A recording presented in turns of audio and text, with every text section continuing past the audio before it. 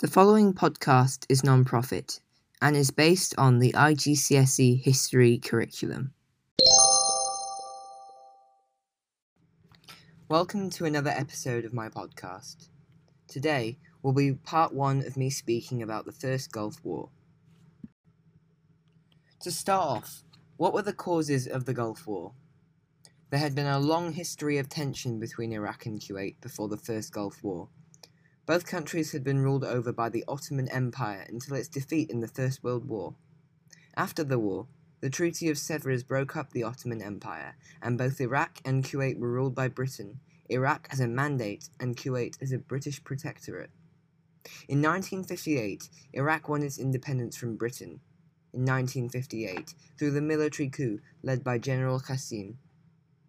In 1961, Kuwait also became independent from Britain, becoming a military democracy with an emir as its head of state. The leader of Iraq, General Qassim, claimed Kuwait as Iraqi territory. However, the British and other Arab states, such as Saudi Arabia, refused to acknowledge Iraqi claims and sent soldiers to protect Kuwait from an Iraqi invasion. This was because the Kuwaitis did not want to be ruled by Iraq and wanted to retain their independence. When Saddam's Ba'ath Party came into power in 1968, they again claimed Kuwait as their territory, but were again opposed by Saudi Arabia.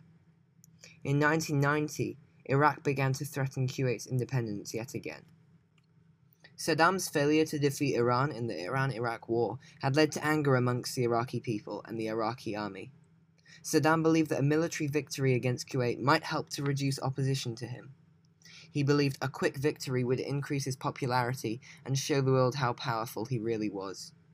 Saddam was confident of victory because he had built up a huge army, the fourth largest in the world, and had stockpiled chemical and biological weapons.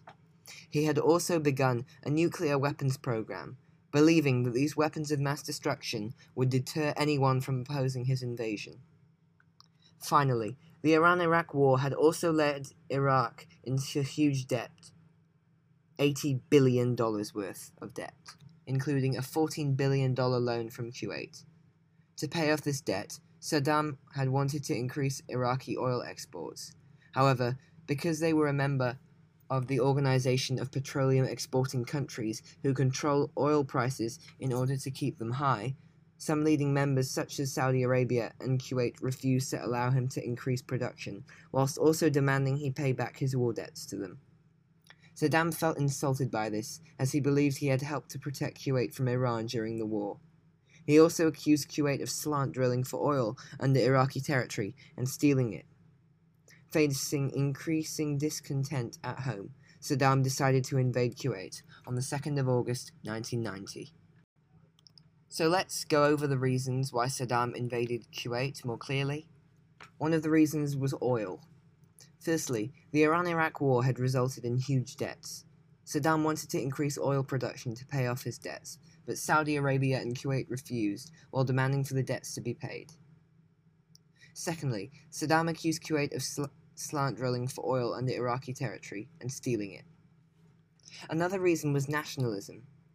Firstly, Saddam claimed Kuwait as Iraqi territory, but Kuwait wanted to remain independent. Secondly, he wanted to show off his power, as his army was now the fourth largest in the world. My third and final reason is leaders.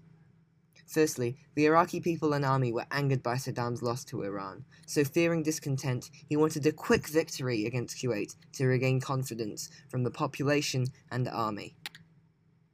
Secondly, Saddam felt insulted by Kuwait, as he believed that he had helped to protect them from Iran during the Iran-Iraq War. Thirdly, we'll move on to how Saddam justified his invasion of Kuwait. One justification was that Iraq's economy was declining after the war with Iran had ended.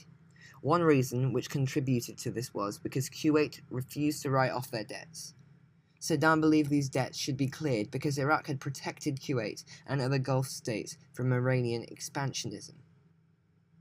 Another justification was that the US ambassador had practically given him the green light to invade, as he told Saddam that the US had no opinion on Arab conflicts, like the disagreement with Kuwait. Finally, for this part, Why did the US decide to lead the international condemnation and military response to the Iraqi invasion of Kuwait? The international community, including most Arab states, condemned the invasion, and the UN Security Council agreed to impose complete economic sanctions on Iraq and ordered Saddam to withdraw his troops. Saddam refused to withdraw and declared Kuwait an Iraqi province. He tried to win support from other Arab states by saying that he would only withdraw if Israel withdrew their forces from Palestine. Although this pleased the Palestinians, it won him little support from other Arab countries. Iraqi troops began committing atrocities against Kuwaiti civilians, with many protesters being arrested or killed. Foreigners were also seized as hostages and used as human shields by the Iraqi military.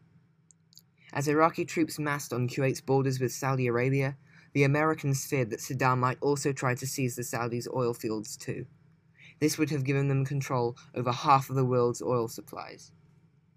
The King of Saudi Arabia requested that the USA send a military force to help defend against a possible Iraqi invasion. The Americans responded to his request by building up their armed forces in the Gulf. Please be reminded that this episode was split into 2 parts. The second part will be released very shortly, around the same time as this episode. This is the end of the podcast. Thank you for listening.